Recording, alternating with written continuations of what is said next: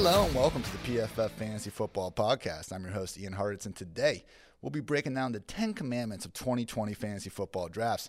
I imagine a bunch of you listeners out there have your home drafts coming up, and the goal today, go through some key takeaways after spending the last 6 months on this season. And to accomplish this, had to get a very special guest on the show, one of the sharper dudes in the industry, staff writer at The Ringer, host of The Ringer Fantasy Football Show, Danny Kelly. Danny, how's it going, man? It's going really well, man. Thank you so much for having me on. I'm really excited about this show. It's kind of a fun one. You know, there's more like philosophical ideas that we got to get through. And I'm excited for hearing your ideas and kind of seeing what you think of mine. Yes, sir, man. And yeah, it's exactly, man, philosophical. We're getting philosophical today, man. That's what we're going to do. We've done positional breakdowns, values, fades, dynasty rankings, team previews, all that base stuff already. The one missing ingredient has been breaking down, some of these bigger picture storylines, like things that we, yourself and me, have been entering fantasy drafts, relying on. Let's get after it, man. What is your first commandment of 2020 draft season? Okay, so my first commandment, I think, would be to stick to ADP early in your draft. So, don't stray too wild in terms of, where you're going with guys in your first 3 rounds. But then from there on, honestly, swing for the fences. That's kind of my whole idea. Get your guys. If you're going through either Yahoo, ESPN, CBS, whoever, I guess the idea is don't be afraid to kind of scroll down the rankings a little bit and pick out your guy, even if it's going to be perceived as a reach in your home league or wherever you're drafting. If you think Antonio Gibson is going to be Christian McCaffrey reborn, don't worry about it. Just reach a little bit. That's fine. I'm not saying abandon all idea of value. But I'm saying, go out, get the guys that you think are going to smash. Don't worry too much about the rankings on ESPN, Yahoo, or whatever. So I think that's kind of my first sort of overall commandment is come out of the draft with a team that you like, not a team full of good values. I feel like every time I've come out of a draft thinking I got good value on everybody, but I'm just not really excited about my team.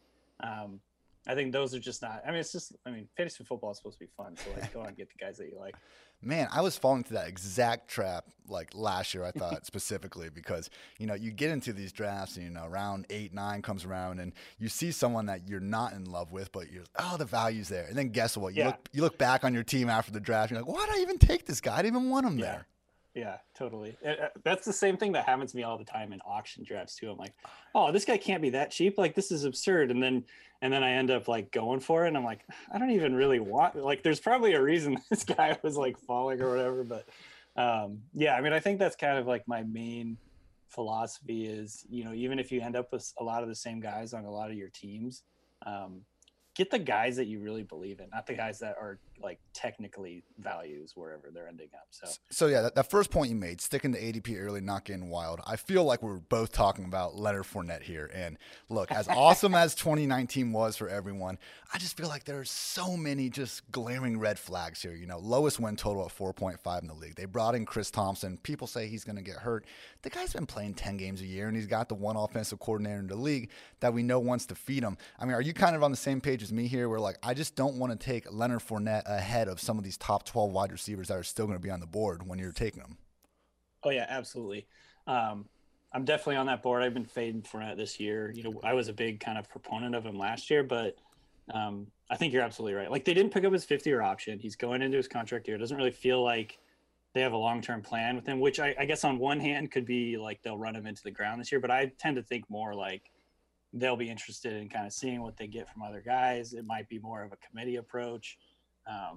There's not even really a guarantee that he's going to be on the team the whole year. So it's just one of those things where he's not a guy that I'm taking in that range. His ADP is just too high right now. And like you said, there's other guys in that range. If I'm going to take a running back in that range, there's other guys I don't know, Chris Carson or, even a Cam Akers or DeAndre Swift that I'd probably rather take a risk on than having a guy like Fournette who hasn't really shown that he was worth that draft capital in the first place. So yeah. Look, if he falls to round 5, fine. We hate ADPs. We do not hate players. But round 3, I am good. All right. So my first commandment I want to get off my chest is I think people need to do a better job considering where the receiver lies in their team's passing game's pecking order and not just their position. I mean, not every number two wide receiver is going to be their team's number two pass game option. We have high end, running backs, tight ends. You look at certain situations in the league where we do have two clear cut top wide receivers. I mean, the Falcons, Browns, Lions, Colts a little bit, Rams, Dolphins, Steelers, Seahawks. And I don't think it's any coincidence that we see the number two wide receivers on these teams really having a lot of hidden value. I mean, the whole offseason, Marvin Jones, Preston Williams, Deontay Johnson, even Cooper Kupp a little bit. But you see these guys, the pricing discrepancy just doesn't really match what we see target-wise. And then the other side of things, when you have someone like maybe a Curtis Samuel in the world where, yeah, he's their number two wide receiver, but, not every team has a running back soaking up 130-plus targets per year like McCaffrey. I mean, I just think it's really important to remember where a guy is in the overall passing game, not just their specific position. Yeah, I think that's definitely a really good point. The first thing that I was thinking about too when you brought that up is like tight end position. Like ideally, you want a tight end to be like at least top three, maybe like even like top two in terms of the pecking order in that passing game. And if you're getting like a fourth or fifth option in any team's passing game, it's just like that limits the ceiling a lot. And even if they're the tight end one on that team, but you just got to kind of worry about all the guys in front of them, how they're going to distribute the football, just getting the overall volume, the routes he's going to run, things like that. It's what makes, most of these, like most tight ends are after tight end 6 or 7 is like, it's just like this really big plateau of guys that could like break out, but we don't really know. So yeah, that was exactly what I started thinking about too, is the tight end position in that like thought and that mindset. It's important to kind of remember how high on the pecking order these guys are. Yeah, and it kind of goes back to your original point where, in our later round picks, we should be swinging for the absolute fences. So, give me someone like Noah Fant, where even though, they're in this offense where we've added Hamler. I mean, Fant was the first round pick himself. It would not be surprising at all to see him be the number 2 guy in Denver when it's all said and done, versus, someone like TJ Hawkinson, who's an awesome talent, but I just don't see any scenario where he's going to be anything better than number 3 option in that passing game. Maybe the talent wins out, but just really keep an eye on that pecking order. Danny, what's your next commandment? All right, so my next one is hitch your wagon to high-scoring offenses or offenses that you think are going to be really good. Now, it's not like a hard and fast. You only can take guys that are in good offenses because obviously, if you find a really good value late in the draft, a guy that's falling for whatever reason, don't be afraid to grab him. But I just think overall, you're going to feel better week in and week out, and well, number one, you're going to feel better after the draft ends and week in and week out with guys that are on teams with like that higher ceiling. So I don't need to be the one to tell you to draft guys on like the Chiefs or the Cowboys, but I kind of like to target teams I think might be a little bit better and a little bit more explosive, than people might think. You brought up the Broncos. I think that's an interesting idea too. Like maybe the Broncos could be a little bit more high octane, a little bit more like high volume than people think. The 49ers are quietly like a really good, really efficient offense. They're going to score a lot of points. So, targeting that really uncertain kind of passing game right now could really pay off. The Buccaneers are going to be a good team. The Falcons, I think, are going to be a really good offense. So just overall, like, I'm not going to need to tell you to pick Julio, but like, go for offenses that have that ceiling. They're going to be in the red zone a lot. They're going to be scoring a lot of points. They're going to give your players, your fantasy team, more chances to score points. And generally speaking, it's just like I don't like to look at offenses that are going to be running like slow, like really slow offenses that probably aren't going to be scoring a lot of points. A good example is like I did an auction draft the other night, and I got Keenan Allen it's a dynasty league. I got him for $14 in a $250 budget. And I was like, oh, that is a really freaking good value. But then I was thinking about it. I'm like, I don't really know. Like, he's my receiver 1 on this team. And I don't know, like, I don't really feel that good about this right now. Like, to be honest with you, I think he's an amazing player. And he's been a wide receiver 1 in the past, but with Tyrod Taylor, or if Justin Herbert ends up winning the job, I just think that offense, they're going to be really run oriented. They're going to probably want to slow things down, play really good defense, get what could be a really good defense. So just overall, I'm just not super excited about that. That's kind of like how I look at it. And like you want to come out of the draft like a good afterglow, like a good Yeah. feeling, and but it just wasn't there for me. I feel like my biggest, just L I took last draft season was I was, full on OJ Howard hype train. Tight end four. I was buying him there. I thought everything Yeah. was going to come to fruition. Bruce Arians doesn't use his tight ends. He's never had a tight end like OJ Howard. But the big takeaway I had from that was, okay, and when we had a situation like that, Evans was going top 10, Godwin's going like top 15 or something. Like you just really better be sure that that offense is good enough to enable, more than your two token, high-end fantasy performers. I mean, we have that many guys at the top. You just got to take a step back sometime. And that has led me to, moving Mike Evans down a little bit. As great as a player he is, I just have my doubts if they're going to be able to enable two top 10 wide receivers again. I mean, it has me moving Cooper Kupp down a little bit because I don't think the 2020 Rams are going to be as good as the 2018, 2019 Rams. Not everyone can hit, and we got to take stands on guys at some point in these offenses that we don't think are going to be top 10. Yeah, absolutely. I agree. All right, so my next commandment is that dual threat players, and I'm talking about rushing QBs and receiving RBs, are fantasy football cheat codes. And, I think people know this. They prioritize this. We just see it with the players at the top of the rankings as it is. But truly, man, I mean, 65% of QBs that have averaged at least 5 carries per game have been a top 12 fantasy quarterback since 2010. Yeah. And it's just one of those things where, like, you're getting so much production as a rusher that even when the passing game isn't as good as it should be, like you only get, 0.04 points for like every passing yard. And when you're getting literally 2.5 times that for every rushing yard you're getting, it's just a cheat code. And it's the same thing with receivings. I mean, imagine if every single rush attempt started 10 yards downfield. That's the advantage you're getting in these full point per reception leagues. And I don't think, I think there's something in the middle. It might have been an article on The Ringer actually a year or two ago where the idea was that, points per first downs might actually be a better, live like way to kind of replicate fantasy football to reflect reality better. Because right now, you see a guy getting a screen pass and stopping the line of scrimmage. Like, why is that a whole fantasy point? It's not even reflecting what's hard. So, I mean, even though I'm like lower than I probably should be on guys like James White, Tariq Cohen, players that you wouldn't necessarily be picking first in the game of backyard football if it came down to something like that. Just we need to realize just how valuable a reception and rushing yards for QBs are in today's fantasy football. Would you include, these guys are like less common, so it's probably not like a big factor, but like receivers that can also be used as running backs and stuff? Like Robert Woods comes to mind as like a guy that he's going to get like 15, 20 maybe jet sweeps a year. They use him a little bit as like a rusher. Players that kind of have that hybrid role, does that ever factor into your like rankings or anything like that? I think it helps. It's a great tiebreaker. I mean, that's why I have Woods over Kupp, because similar target projection, I'm taking Woods. And yeah, it only really applies, I'd say Robert Woods, Curtis Samuel, and Tyreek Hill are the only wide receivers that see enough to factor in there. But hey, man, I mean, maybe that's like the next evolution of these NFL offenses too. Why not get your playmakers a few more design touches per game?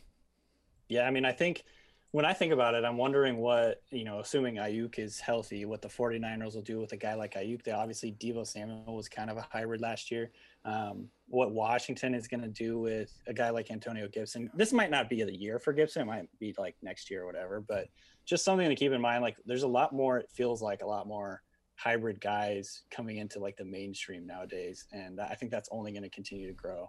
And so, yeah, that's probably something that, you don't have to really think about too much, but I think it's interesting kind of going forward in fantasy football. It seems like more of these players are seeping into the league, and it's always a struggle because we can't always assume rational coaching that these guys are going to be used in the exact manner they should. But a little bit like basketball, I do think we're seeing a little more like positionless football going on. Hopefully, we see these Antonio Gibson's dual threat talents of the world continue to get, their chances as rushers and receiver. All right, Danny, hit me with your commandment number 3. Number 3 is beware myopia or recency bias. Like just number 1, like the first thing that comes to mind is like, obviously I think it's not like a secret that the Steelers are going to be a lot better with Ben Roethlisberger out there, but it feels like the ADP of some of these guys, Roethlisberger, Juju, Deontay, and, James Washington, even James Conner, all these guys are really, their values are depressed based on what happened last year. And that was largely related to the fact that Ben Roethlisberger only played 1 game or 2 games, whatever it was really early in the season that he got injured. And so all these guys' values, which the Steelers had the worst offense in the NFL last year. And you can kind of look at that. And the point is just like, look back a little bit further when Ben Roethlisberger was actually under center. Like, this is one of the most high volume, high octane passing games. James Conner obviously had a little bit of injury on like bad luck last year. He's going to come back. Hopefully he'll be healthy, but he's a great value, I think, where he is. So all those guys, I think, are really good values. I'm actually going to disagree with you about the Rams. I think the Rams have a chance to be really good this year. I think they're going to have a big bounce back. Now, I'm not necessarily thinking they're going to be like as good as they were 2017, 2018, but I do think Goff is going to be a QB1. I think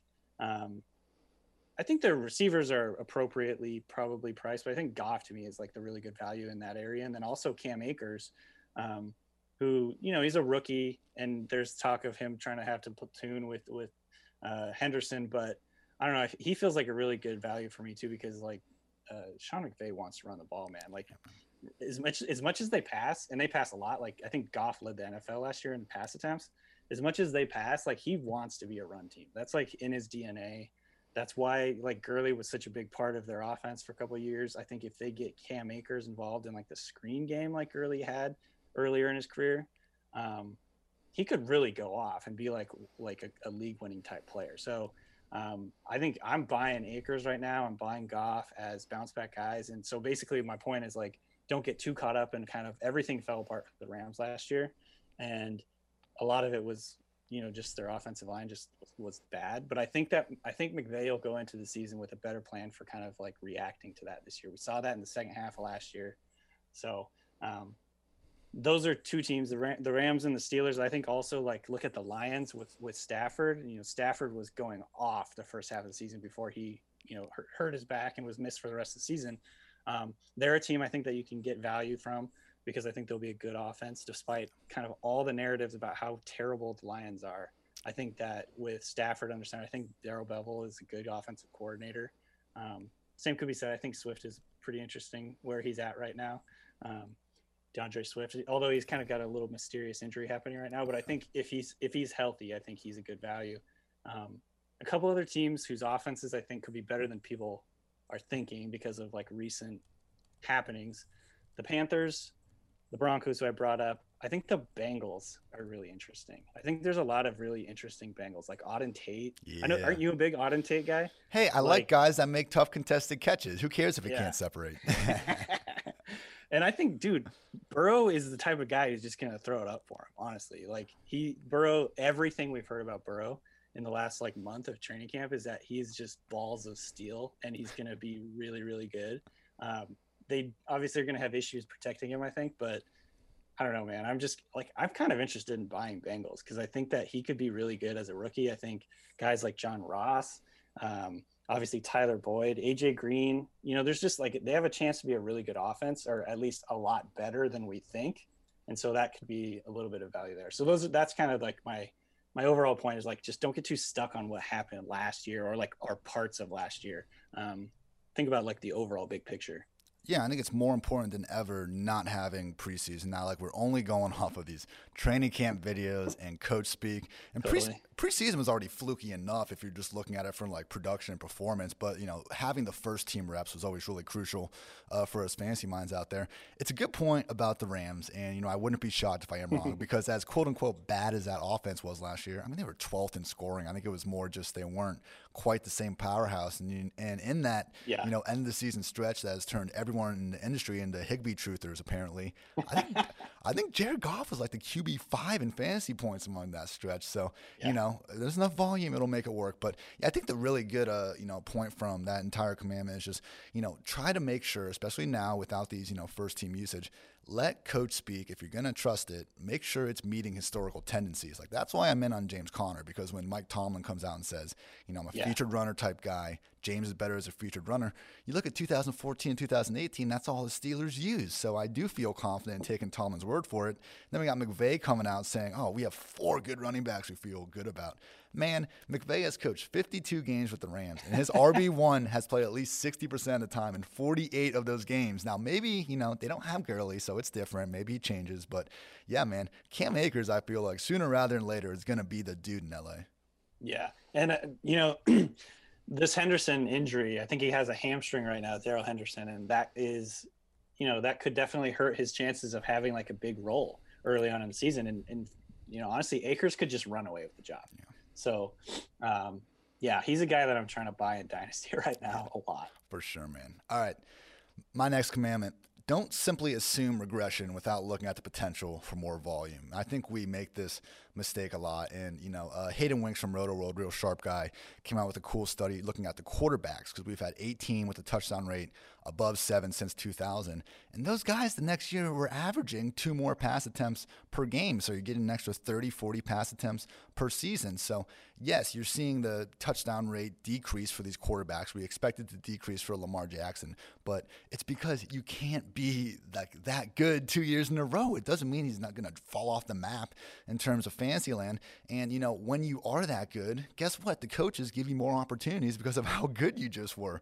And, this has been the big thing. I am, maybe not president of the A.J. Brown Club, but, I'm definitely a longtime member, and I'm on him as a top 10 wide receiver in 2020. And I understand he's not going to, he's not going to break the PFF database for most yards after catch per reception again. He's probably not going to average 12.5 yards per target again. But this guy didn't even play 50% of the offensive snaps in a game until October. And we're just sitting here, oh man. Like, he's going to get more than 80 targets. The Titans' game plan isn't going to go quite as well. Just don't yell, hey, regression, without assuming more volume. It infuriates me, man. Yeah. I actually have, on the Ringers Fantasy Football Draft Guide, I have A.J. Brown as one of my 8 guys this year. And it's because, like exactly what you said, they're not going to be able – I don't think they're going to be able to do the thing where they run Derrick Henry like 40 times in a game and have Tannehill like not throw the ball. They're going to need to throw the ball. And yeah, Tannehill and that offense probably going to regress a little bit in terms of their efficiency. Like, he's not going to have 9.5 yards per attempt or whatever like he had over the second half of last season. But I do think he perfectly fits their philosophy. It's just like, DK Metcalf, like what they ask him to do, he's perfect for. Catch a slant and get yards after the catch, go deep, whatever. And like, I just think there's definitely the chance that people are kind of like assuming too much that he's not going to get like 120 targets. I mean, imagine what he could do with that. Oh my God. Like, imagine like the upside. So I'm all in. I love AJ Brown. I just think he's an awesome player too. And it's just kind of fun to have guys like that on your team. One of my highest owned wide receivers in best ball this year. I mean, look, I understand you got your big 5 wide receivers. Depending on how you feel about Hopkins, maybe your big 4. But after that, we just have questions for all the guys. Even your Chris Godwins of the world that were also that good last year. I mean, changing quarterback. Yeah. There's just a lot of outlying issues. Variables. Yeah, a lot of variables, man. A lot of questions. So, if I am going to take a risk on the guy, let's make it some just absolute beast like A.J. Brown. And everyone out there, if you do want to play a little best ball, Underdog Fantasy, code PFF, go get you into $1 million. And hey, if you win the whole thing with A.J. Brown, remember who told you to go there. Flip him a chip or two. Exactly, man. All right, Danny, hit me with your next commandment. All right, so the next one I got is don't be afraid of uncertain depth chart hierarchy. So I guess people aren't generally like afraid of these things, but I think you hear people say like, I'm just going to like avoid Washington's backfield. I'm going to avoid Denver or Detroit's backfield or whatever.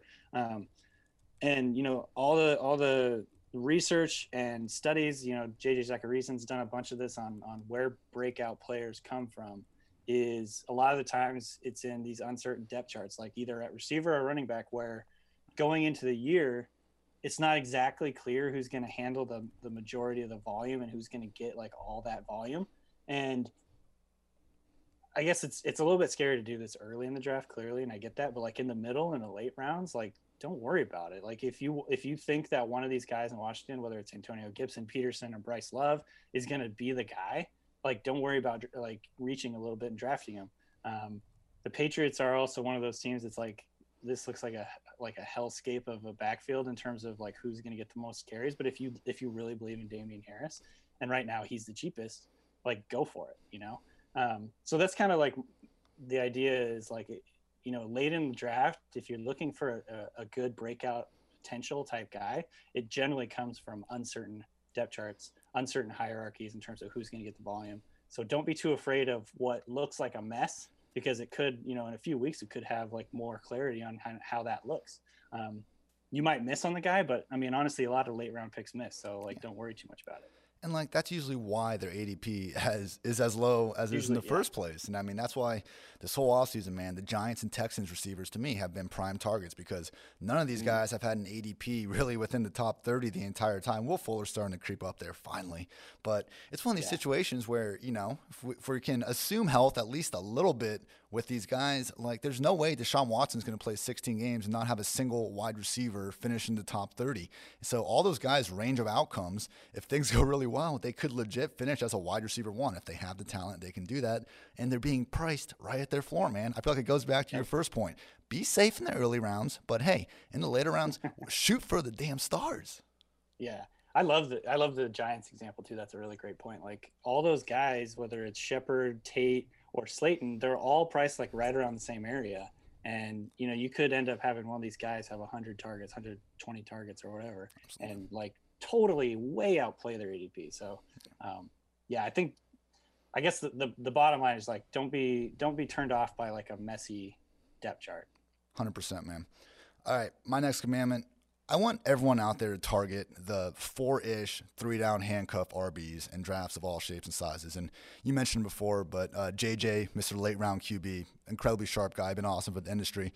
He brought up a good point, how you don't want to actively target your own fancy RBs handcuff. I mean, if you have Zeke on the squad, you should draft Latavius Murray over Tony Pollard because there's not going to be a scenario where both Zeke and Pollard ball out. But if you have Zeke and Latavius, I mean, that could happen.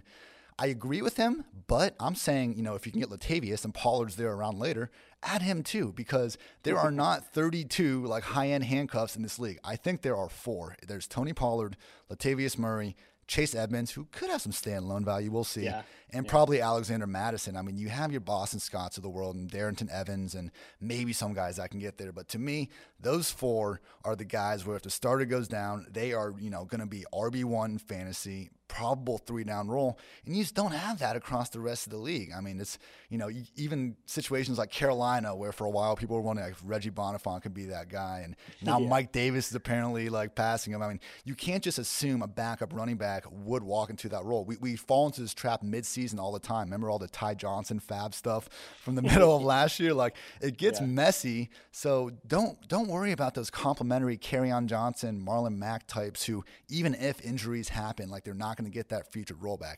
Give me the guys where they're not going to give you anything most weeks until they do, and then it's top 12 production. That's got to be especially true, I think, this year, with all the potential for guys missing games. Obviously it's a factor. If COVID hits a team, then you could have like legitimate missing several guys in a game, and it just could be chaos. So having those guys already like parked on your roster could be like a big advantage for you. So definitely. I like that one. I don't really have anything to add. I'm right in line with you on that one. I think. Yes, sir. I will say though, there's like these whispers that Pollard is going to have standalone value, but I don't know if I really buy it quite yet. Man, I was all aboard the slot wide receiver RB2 hybrid role until they drafted CeeDee Lamb, man. It's Never mind. Just a little too much there. I don't know. He's got the talent to do it, man. I don't know what they're putting in the food in Memphis to bring out Pollard, Gibson, and Henderson. You just got these broken tackle beasts everywhere. But seriously. Yeah, man. Quick reminder, not one of our commandments, and I know people preach this every year on draft season, but if your league does not force you to draft a defense or kicker, if you still have those half-breeds in your league as it is, I mean, don't do it. Go get this backup running back. We still have weeks until the season starts. As you said, more chaos than usual. Won't hurt to have a backup on the squad if all hell breaks loose. Danny, absolutely. What is your 5th and final commandment? So this one is only half serious, but I kind of wanted to talk about it because I think it's funny and it's kind of interesting. We broke out a new segment on the Ringer Fantasy Football Show the other day called Anti-Lytics, and it's basically like all the things that are like not actually sticky and like don't actually matter, but they actually do matter when you're making decisions. So like best shape of my life guy, whether it's like training camp highlight, like we were talking about before the show, like Bryce Love, just like there's this one clip of him running half speed and everyone was like, oh my God, this guy looks like he's running in sand. So like, I think my commandment is analytics do matter. And my biggest one is that dunking, if you can dunk, you're going to be a stud in the NFL. And Henry Ruggs is like the poster child for that. That dude is just like insanely athletic, and there's some really cool like highlight videos of him dunking, and I think that matters, and I think that he's going to be a big time player this year because he can dunk.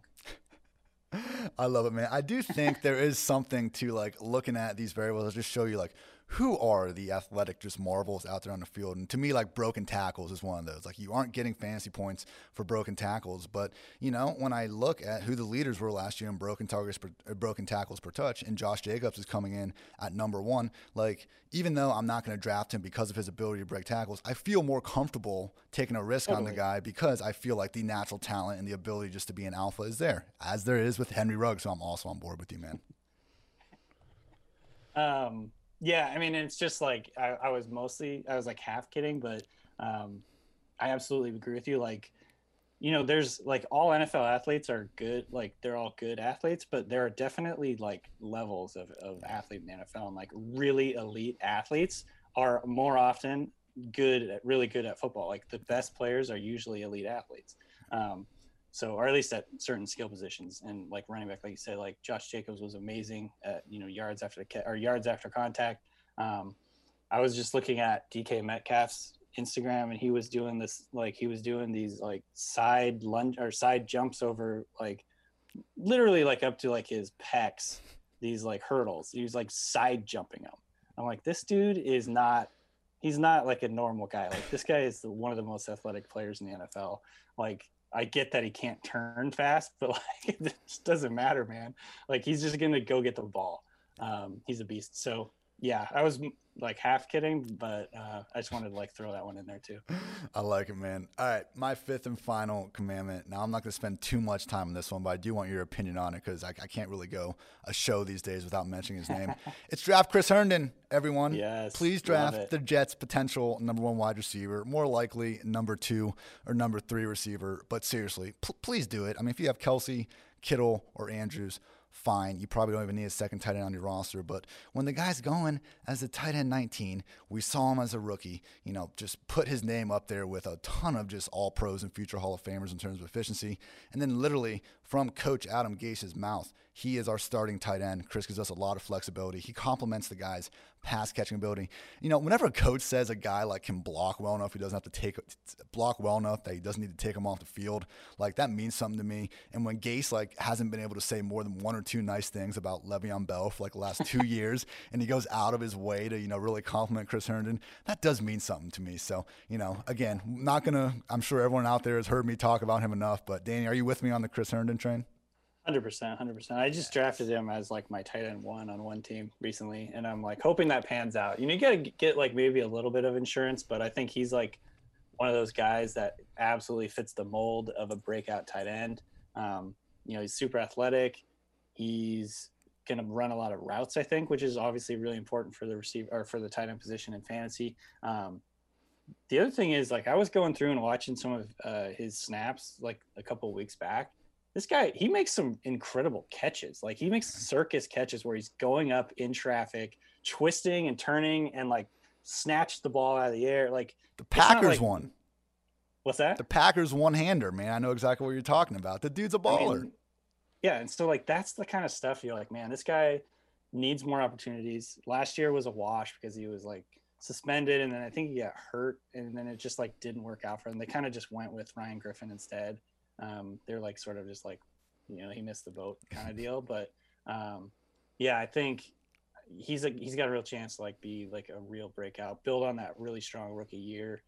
Sounds like he has really good chemistry with Sam Darnold, which is important, especially in a season like this where they got like, for whatever reason, the Jets are like rehauling their entire receiving core again. You know, like after all this, like poor Sam Darnold, and like having that chemistry and that trust, I think will be important. You know, that's kind of one of those like, you know, intangible things, but I do think it will matter, especially in a season where you don't have any preseason games, you don't have many reps, all that stuff. So I love Chris Herndon. I think he's, you know, there's a lot of really like late round tight ends that could break out, but he's like at or near the top of that list for me. Absolutely. And, you know, I hope on your Chris Herndon tight end 1 team, you drafted another tight end. I'm sure you did just to help mitigate that risk. There we go. But yeah, another man. sleeper. Yes, absolutely. But yeah, dude, it's one of those things where he's just so cheap at this point. Like, why wouldn't you take a flyer on this guy? And why would, Jonnu Smith and, Blake Jarwin, any of these tight ends, go ahead, get 2 or 3. Don't be afraid to, cut them once we get more clarity when the season starts. But yeah, man, 2020 Chris Herndon, 2019 Darren Waller. You all heard it here first. Danny, man, that's going to do it. Everyone follow Danny on Twitter at Danny B. Kelly. What do you guys got coming up? What do you guys got going on over at The Ringer? Check out the Ringer Fantasy Football Draft Guide, which is at theringer.com. And then also the Ringer Fantasy Football Show. It's a new podcast with Danny Heifetz, Craig Horlbeck, and I. We had been on the Ringer NFL show feed, and we're now on our own feed. So yeah, go ahead and find that on Spotify or wherever you find your podcasts. The Ringer Fantasy Football Show. Check it out. Awesome stuff, man. Thank you again for coming on. Can't say enough good things about the guys at the Ringer. All-time favorite website for me will always be Grantland, but the Ringer obviously is right there next to it. So thank you again, man. This has been the PFF Fantasy Football Podcast. That's Danny Kelly. I'm Ian Hartitz. Take care, everyone.